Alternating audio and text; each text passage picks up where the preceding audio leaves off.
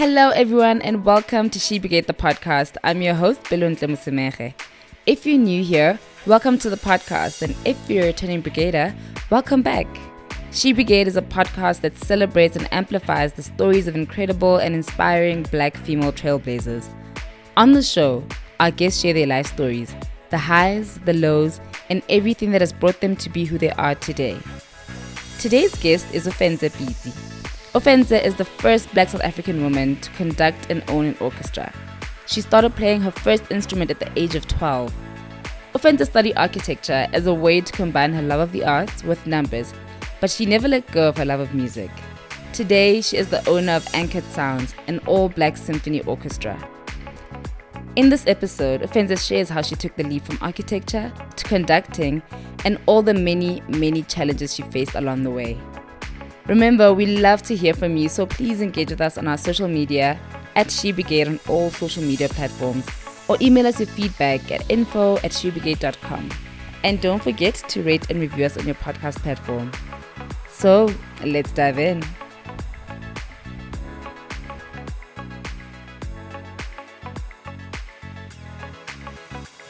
Ofentse, welcome to the podcast.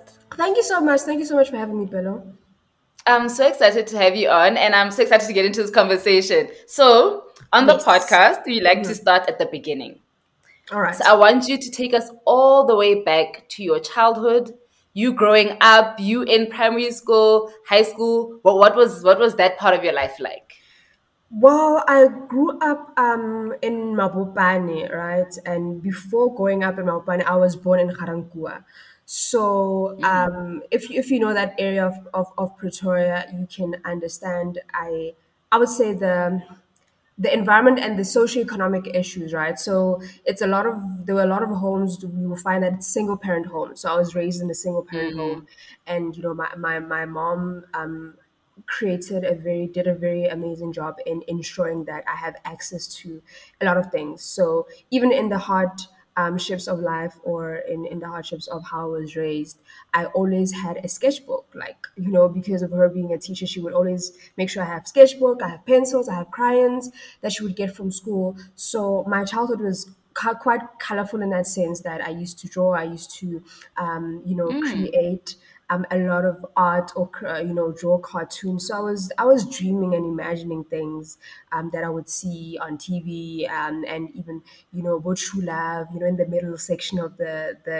newspaper, the magazine. So that's the type of childhood I would I got, and art was always a thing for me, where I was constantly drawing. The first thing I would do in the morning when I would wake up, in the weekends when there was no school, I would draw. So that was that. So then moving from my childhood, went to primary school, then went to art school, and then the art school was actually in my high school years, GoPro Arts at Alphen Park. That's when I was exposed to a lot of art, right?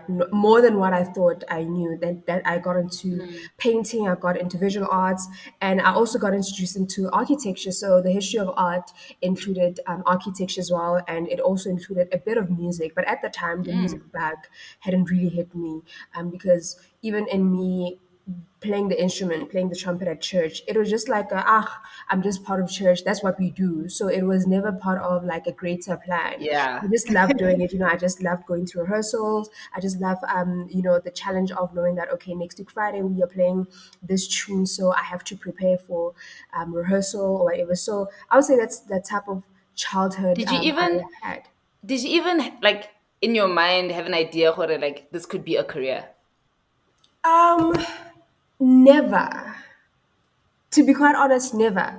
To the point that, when I was labeled the first young Black female conductor, I was shocked. I myself was shocked about that, and I literally had to go online. I was just like, actually, wait a minute. Let me just check these facts out, because I think maybe whoever wrote this article had some defects, and I was just like, what do you actually mean? So there was never a point where I did my research to look at who's at the forefront or anything like that. So I was as shocked as everyone else when they found out Horade's Ofentse she's doing this. So I was just like, wow, intense. So it was never part of the plan. it really was never part of the plan. Wow. So what did you want to be when you were young? What did you want to be when you grew up? When I was young, I mean, I had various phases of wanting to be something. There was a time where I wanted to be a mermaid because I was watching a lot of Mermaid. I was watching a lot of Disney and Kaneki. What is this? Kaneki, what? The Little Mermaid was. The Little Mermaid was everything for me Mm. as a kid. So there was a time I literally was like, that's just what I want to be. I just want to live in water for for a long time, you know. And then obviously, then after that, I was just like, that's not really practical. Can't really do that. And then there was a time where I wanted to be an artist, right? And in me wanting to be an artist, it was a dream I held on to for a long time. And so my uncle was like, okay, let's look at the practicality of you wanting to be an artist. And he's like, do you know how much artists struggle? And I was like, what do you mean? He's like, artists, you only really survive off commissions. So if someone really buys your artwork, that's how you will be able to survive from month to month. Is that how you want to live? I was just like, shucks. So then I was like, okay, then how can I use my love for art into something that would sustain me? And then the whole chat and conversation about architecture came about. I was like, okay, architecture basically is art and maths in a way. And I was like, okay, let's do it. So I only decided on architecture.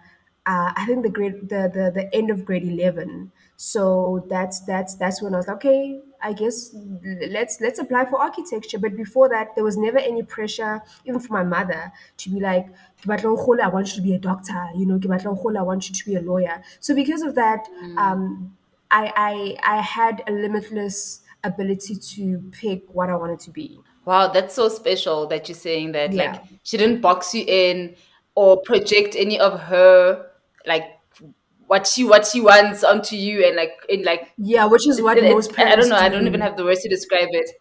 Yeah. Exactly. Like that's a very special thing to have as a child. Mm, So okay, mm, so now you decide, okay, I'm going to study architecture. yeah. How was studying architecture like, and also what was your first job out of varsity? So studying architecture was extremely nothing prepared me for the difficulty of architecture because you know with other professions you have direction in the sense of you know if you study law there's more certain textbooks that you have to get through and you know in order to understand what you're doing. Mm, If you study medicine, you know your anatomy. There's certain things that you study that you understand anatomy. If you want to be an optometrist, so with architecture, there is no set. This is what you do. So you are constantly defending ideas of what actually is possible. So they can tell you that okay, we are building. Your project is low cost housing. Okay, low cost housing. Where's the site? The site is in Guatemala. So now you have to come up with the brief.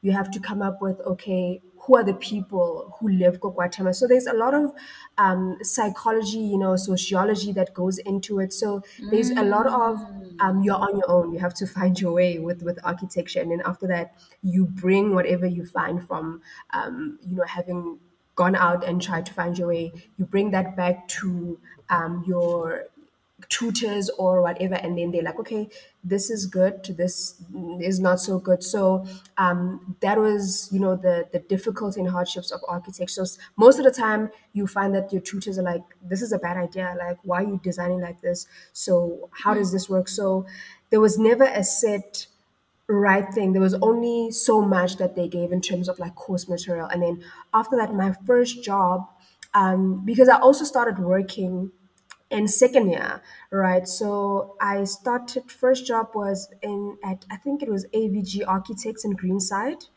and it was my I was also the only girl there, so I was the only female there, right? It was a very small office. I was the only female, and I was entrusted with quite a number of complex buildings. For example, there was a time I was designing a mosque, you know. So that time I'm Yo. like I've never designed a mosque. So there's rules of how you design mosques, like males have to be in a Mm. certain place, females have to be in a certain place. There's a certain way in which you position the building and things inside, respectfully, because also you're dealing with a religious space. So when Muslims pray, they pray to, I think, to the east or something. So there was a lot of things that needed research that I needed to understand that just go far beyond just build the building. So yeah, AVG Architects was my first job.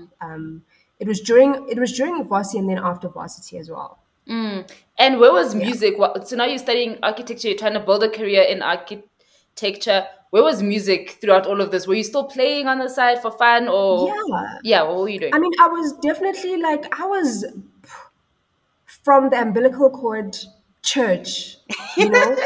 So even though Yeah, my from the mom was umbilical not, cord. my mom had a mind of her own because not somebody kitchen party, the all white jazz and whatever, but my grandmother was like very stern with that. So um, because of how we grew up, it was, even if you like it or not, like even if my mom was not going to church, my uncle would come and say "Are you again?" So because of that, Mm.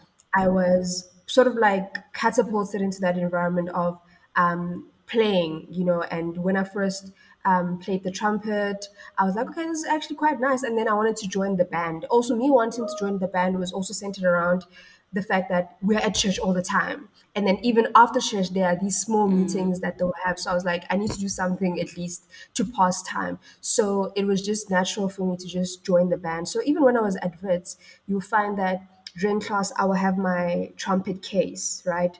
So that after we are done with the lecture, I would go all the way to another branch of my church in Oh Soweto because obviously it wow. was close. So I would go from Wits to Mm. Bree, take a taxi to White City, right? And then get off, go open space, right? Get off at open space, walk for like, I think it was about my 10 minutes, and then join the band. Most of the time I was early, join the band for the 7 p.m. rehearsal. So that was something that would Wow. happen, I think, twice a week. So from the very beginning of my varsity years, that was still something that I used to do. Okay. Yeah. So tell me now okay, you now you have your this career that you're building in architecture. When did you Yeah. make the leap to doing music full time and why? So the music full time, I think it was a gradual thing, and it also is, one thing I've come to understand is this music thing is really more a calling, for lack of a better word, Mm. than anything else, because the ways in which I got here are not natural. I have peers and Grootman, like Bo Grootman, who've been in the music business for a very long time, who are phenomenal at reading music scores and all that. But why was I picked? Type of like, why is my story the one that is being told? So when I decided to start Anchored Sound, right, because I started with the choir when I turned 25, because I was like, okay, I'm turning 25. What am I going to do? I feel like this is such a, significant age. But I was something in an legacy or whatever. So I was like, okay, as part of a legacy, what can I do? And I was like, actually, let's, let me have a rehearsal with these guys on Saturday, and from there, let me see what I can do. So Saturday was my birthday, and then I was like, okay, let's meet, cook at a gang at this time. And then after that, we'll have like cake or whatever because it's my birthday. So we were just jamming, and a friend of mine, Yonela Mnana, was there as well. With the piano. So he was just improvising, and they were singing, and I was just like, actually, wait, this sounds like something that deserves more of a platform than what it's getting, right now. And then I started thinking of how I can package it, and being someone who's kind of exposed to how people start Boma organizations and whatever, I reached out to people, like people that I followed on Instagram or on Facebook who are running NGOs, and I sought advice because I also wanted to make sure that what I was doing was, I didn't want to repeat mistakes of people who started and failed. So I needed to be sure and make sure that I follow the people who are actually succeeding. Ebe, they would give me advice. They're like, hey, you need to write down what it is that you want to do with this. Come up with a name, actually, and then after that, try and register it like as a nonprofit company. And that's what I did. And then after that, I realized that I loved music more than I did the corporate life, right? And then from there, I was like, actually, I don't want to work in an office anymore. And then I started being more of a freelance architect and focusing on the music. So with the architecture, I never really left it because it is what helped fuel the architecture financially, but I was just freelancing and not working for a set office space. Any Yeah. advice for someone who wants to take the leap from like maybe corporate to their side hustle Yeah. or anything?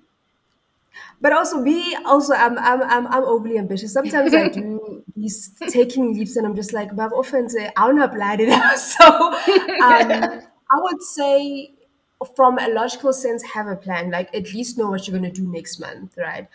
With me, I faith things out a lot. So I can leave something today and then be like, I don't know what I'm going to do at the end of the month, right? But with that, somehow have some sort of faith that there's something even at the 11th hour, something will come about. But I would say have a plan. So know that if I'm leaving today, at least next month's rent is going to be sorted. And then I can sort of like juggle that around and see what my next plan is. But I'm all for don't stay in a place that does not fulfill you Mm-hmm. emotionally, spiritually, like it does not spark your fire, whatever that is. If you're not experiencing that, I'm all about listen, it's okay to walk. So yeah. Nice. I love that. Tell us a bit about your experience in the music industry and what that journey has been like. I'm also interested to hear a little bit about like what your influences have been Yeah. musically. Yeah. So my experience in the music space has been, I mean, there's been various sides of it. There's been an element of learning. There's been an element of also having to really show up, and not really be comfortable with having people being like, oh my gosh, congratulations, because if even with that there's been the responsibility of okay, because I feel like before you shine you have to polish, right? So I Mm-hmm. cannot even though people may be inspired by what I'm doing, but I'm also my hardest and toughest critique. So I would always like what I've been doing is trying to really be the best at what people are congratulating me on, right? Because I realize with that comes the responsibility of knowing that, okay, I cannot fumble the ball. This is not for clout. I cannot be we cannot ride on this wave of being the first young black female conductor because people need to see me do the work. And then what is the work? I need to prepare for the work. So my introduction to the music space was when I had my first concert at the Joburg Theatre.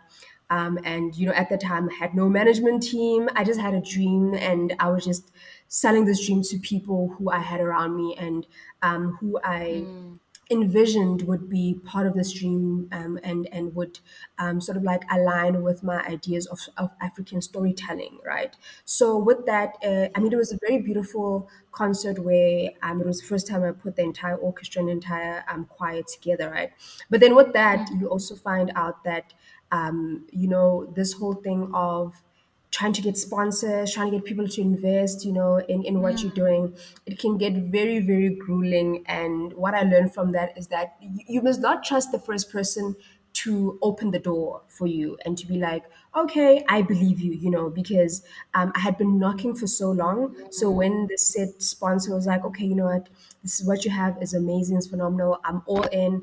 We will definitely help you with this. And then when it came time to deliver after the concert, it was an entire mess where now sponsor is neither here nor there. So and with that, Yeah. obviously the responsibility of having promised back to that, okay guys, you're not only are your dreams going to now come true where I'm getting access to these theater spaces for you guys, but you are going to also have the financial freedom, which has been something that's been missing in this in the space that you're in, not just musical, but in the art space as a whole. So that experience really broke my heart to the point where 2019 I was like, I'm done with music. So even when I did the Judith Sepuma show Yo. on the 1st of November, I did not want to do that show. Like literally, when I got the call from I think it was Messia Gumeta from Power FM.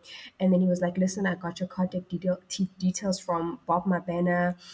He told me that he met you and you're such a passionate young lady. And now we're having a show, Judith Sepuma, 1st of November, Empress Palace. It's titled The Power of Dreams. And who better to profile and to include in that show but you. And I was like, you know what, Missy, I don't want to do it. Like, I gave back. He was like, okay, Finso, we'll give you until 4 p.m. today to decide. I was like, okay. 4 p.m. comes, Messia calls, respectfully so. I answer the phone, and he's like, have you decided? I was like, Messia, I don't want this. Hake badly, but I can recommend Yeah. four of the best conductors who can set the show from 0 to 100. But it's just that they're not female, but I trust them with like my entire heart. They're black, they're Yeah. talented, they're hungry. And then he's like, you know what, hold the line. Judith is on the other line, and I was just like, shucks. So on the other line was Judith Supuma. So you understand Jorge, when someone comes forth with that parental motherly thing and be like, you know what, Daram, I understand what you've been through. I understand. I've been there. I've even probably been Mm. through worse, but something says I need to help you. She had never seen me conduct. Hasubani video has not seen me pick up the baton, but I guess there was Wow. something about my story that she was like, okay, I'm going to allow you to share a stage with me. And I mean, if you perform with Judas Fuma, that's one of the most elevated stages because she's like an Afro jazz icon and legend. So when I did that show, and there was a gentleman from Sowetan who took those famous two pictures that are on the internet, Zaka conducting, and then he was like to me, listen, Yes. your number, we want to publish your story, someone's gonna call you. And I was like, okay, I didn't make anything out of it. For me, I was just doing my job and respecting the platform that Judith Puma gave to me. So that Sunday, right, this certain article came out, and everything just blew. Like, my entire life from that point onwards Mm. really, really changed. So because of that, it's how I can boldly say that honestly, this is bigger than me. And to just have that platform where I didn't want to even do a show due to the disappointment of a previous concert, and only to find out that actually the lesson is that in that was that more and greater platforms were going to be created from just me allowing myself to be present to the powers that be. So yeah, that has been my experience. And also there's been a lot of interest in people now who want to speak to me, and now they're getting to understand what the orchestral classical music world really is. And there's some even wanting to go as far as learning how to experiment cross genres, with orchestras and the choirs and orchestrations and arrangements and all that. So that for me has been the blessing part of this journey, where I've allowed it to be what it needs to be, and not really have a set, okay, this is what I'm going to do, that's what I'm going to do. I've just been preparing, and in that, it's also me having weekly sessions with my conducting mentor and coach, preparing for whatever is coming next, preparing for the next opportunity, preparing for the next stage. So I've just been in a state of preparation in this entire period. So yeah, that's, I guess, in a nutshell, my journey. Wow, that's so interesting. Have you, Yeah. like, did you study anything with regards to like being a conductor? Before the whole conducting thing happened, or during, Before, or yeah, before. no, I had never. But what I had seen, remember now, I Wow. grew up in my church, there's Buddy Bandmaster. So our bandmasters knew how to conduct, Mm. right? But so with that, Mm. I understood what they were doing. So I knew how to follow the bandmaster's lead, right? But I never thought in Mm. any in any point in my life that I would be in the front, actually leading, the musical tribe, as it were. So that is the only the I guess reference I have of conducting. But otherwise, I never studied it before that. And now? Well, now, yeah, I'm getting like private lessons from Gerben Grooten. So Gerben Grooten is like one of the best conductors in the whole of Africa. He's the music lecturer at Oh, wow. UP. He's in Holland currently, so our sessions have been online. So he's been teaching me everything. We've been doing difficult stuff, we've been doing challenging stuff, we've been doing pieces that are about 25 minutes long, where we go each and every week, page by page, movement by movement, section by section, unpacking the various parts of the music in order for me to understand. Because, like I said, I have to prepare. Because, in as much as I may be the first or the only whatever, there's people out there who are waiting for me who are just like, okay, let's go, let's take out the music, let's really see what you have to show. So because of that, I've really had to prepare very, very hard for this, I guess, for this role. Yeah, no, the reason I ask is because I'm just wondering if there's any like young girls out there that are looking to do what you do. I'm just curious to Yeah. know. I just wanted to know, like, I just want us to let them know how they Yeah. can get into this world, that you don't necessarily need that training up front, as long as you say, like you say, constantly Mhm. improving, constantly learning. That's the Yeah. most important thing. Sure. Yeah. So, Wow. because also it's important to have mentors, because I feel like also in order to be great, you need to believe in something that is greater than yourself. Conducting, that's why there are not many conductors, right? Those who really do conduct are very good at what they do, and those who are really successful are very good at what they do.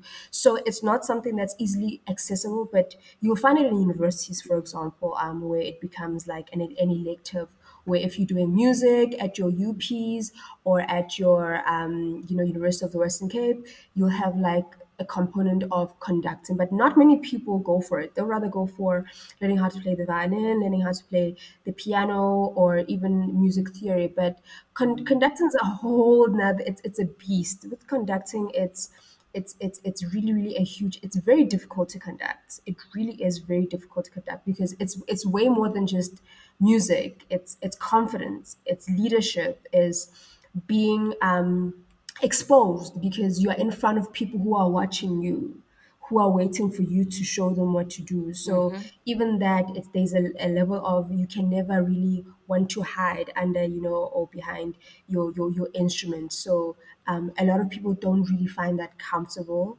so a lot of people don't really gravitate towards wanting to learn how to conduct. So yeah. Mm-hmm. Sure. Okay. Wow. So, your orchestra is all black. Yes. Why is that important to you? Representation and access. I was very deliberate with that.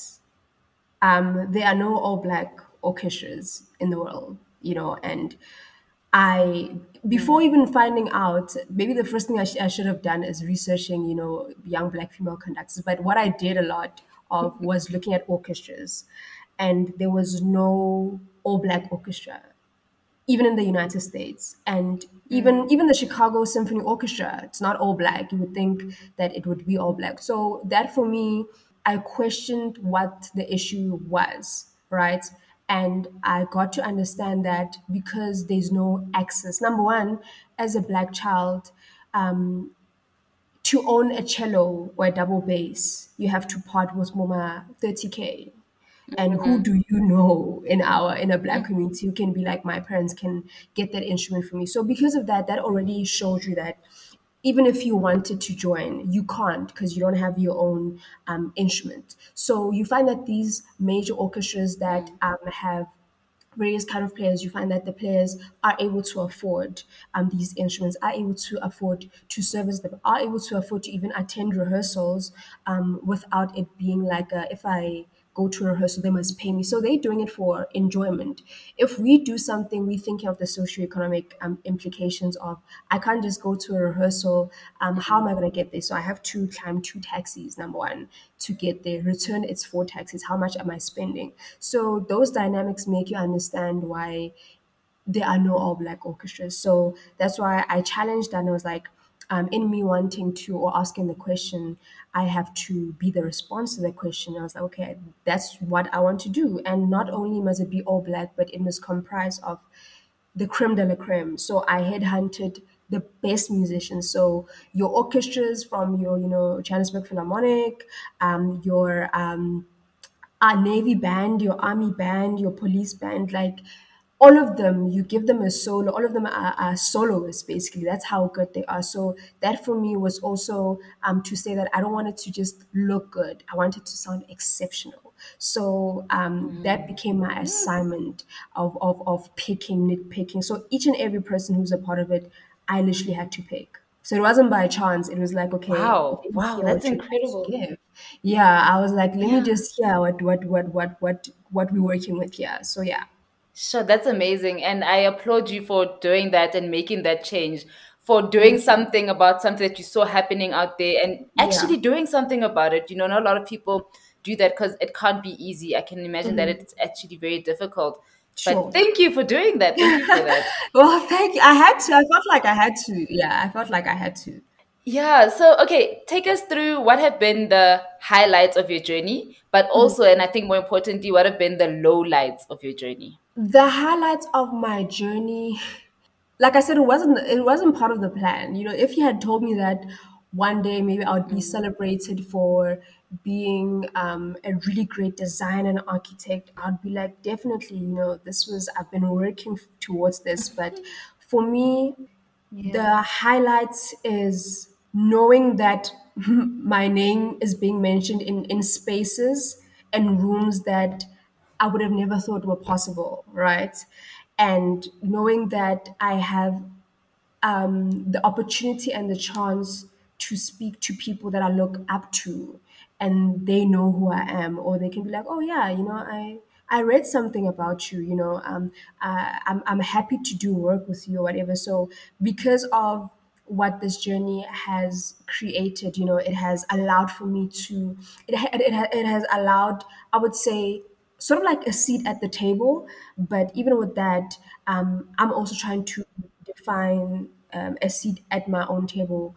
In when you become congratulated and people know about you and whatever, there's also that element of confronting yourself. So I've had to also deal with my esteem issues, because now I'm just like, okay, there's people now looking up to me.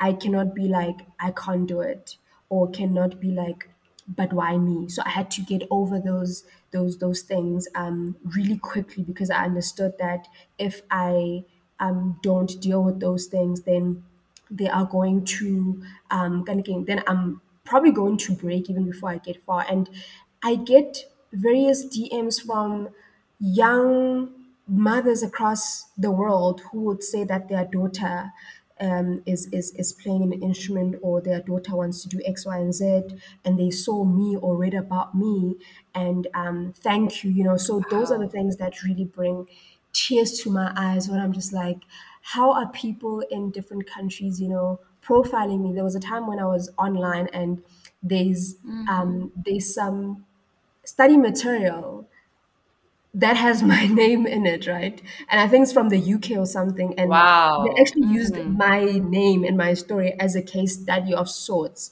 Or I don't know if it was a paper, whatever. And that for me was wild, because I was just like, shucks, how did I even get here? So those have been the highlights of the career, like knowing that people have like used me as a form of reference to know that it's possible. And I guess that's also really a major part of why I'm still here and I'm still trying to push through.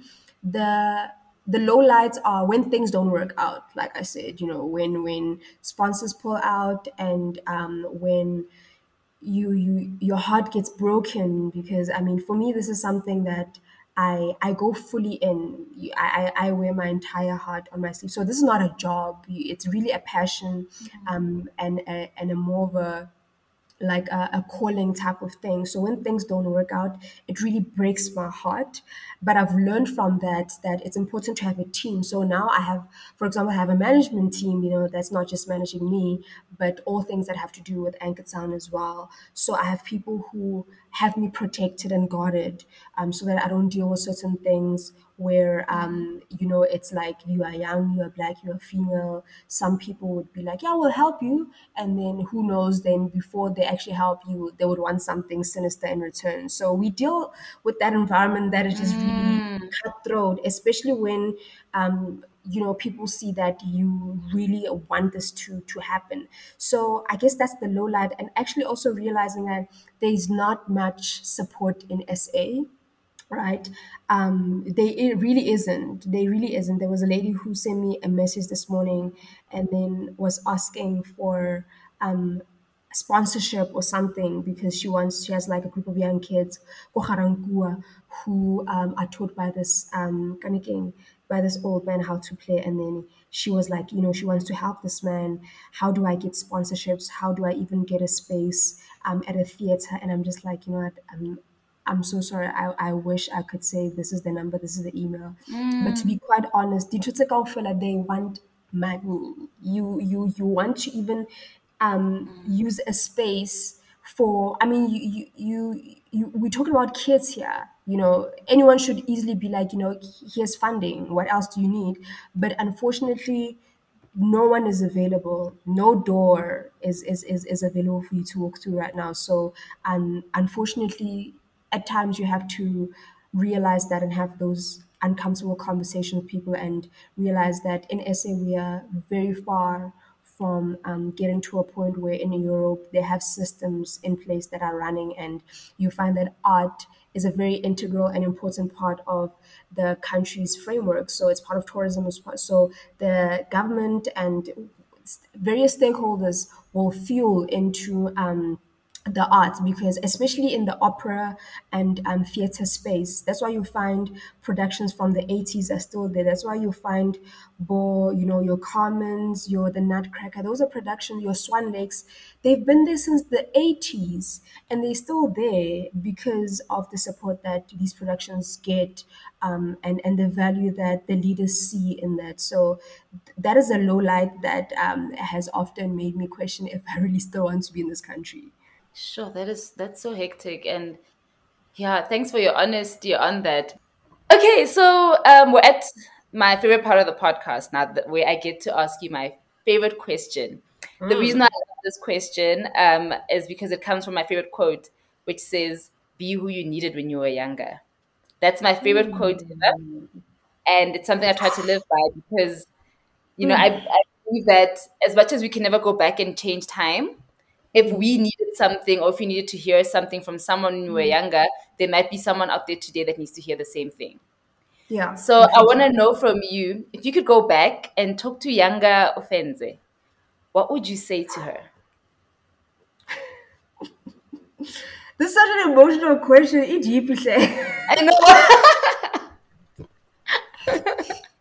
I would say to younger offense, it's okay. It's okay. Um, most things don't make sense right now, but don't don't stop or halt your movements, because that's what I struggled with a lot as a kid, was that I didn't have a sense or foresight on a lot of things. And because of that, I was an unhappy child for the longest time. And I just needed someone to be like, Husiami, it's okay and it's going to be okay. I really would have said that, yo, Donayam, you are so talented. You are so gifted and you are special. And had I gotten that talk when I was younger, I wouldn't be struggling with believing that. Because I still have, my struggles with actually believing that actually offensive what you've done or what you're doing is actually worth celebrating. Actually you are very hardworking. Actually you are you are very good at what you do. And I didn't get that talk when I was younger, so I would have definitely said that to offense Omunyani. So yeah. Wow, that is so beautiful. Wow. Wow. Yeah. And thank you again for sharing. I feel like I've said thank you so many times in this interview. No, thank you. Yo, I'm No, trying not to cry there because I'm overly emotional. oh my gosh. No, Trying not it's to beautiful. cry. That's absolutely beautiful. Yes, that is so Yeah. beautiful. And I think it's so necessary, like you're saying, to have for young people to be affirmed in that way. It's Of so course, important. definitely. Thank you so much. Yeah. Wow. Okay. So, oh my gosh, that's it. So, thank you so much for sharing your journey. This has been amazing. How can our listeners, our audience, get in touch with you, follow your journey, and yeah, follow your company, everything? So I am trying to really be more active on social media. I'm not really, I guess that's the, one of the, a big vice for creatives. Hore. We are really hardly about posting and stuff and getting people to know what we're doing. So, but people need to follow me on Instagram at Offensive BT, Facebook as well, Offensive BT, Twitter, Offensive BT. And if they want to get in touch, with regards to anything relating to projects, whatever, my manager, Vuyelwa at lemuel.co.za, that's her email. So there's a few things that we have lined up that I can't really talk about right now. But thank God, people are getting vaccinated. The country's opening. The country's opening. People are Yes. getting vaccinated. So hopefully, when we move to level 2 and we move down a level after that, there's phenomenal stuff that we have in store for the Offensive PT brand and also with Anchored Sound. So yeah.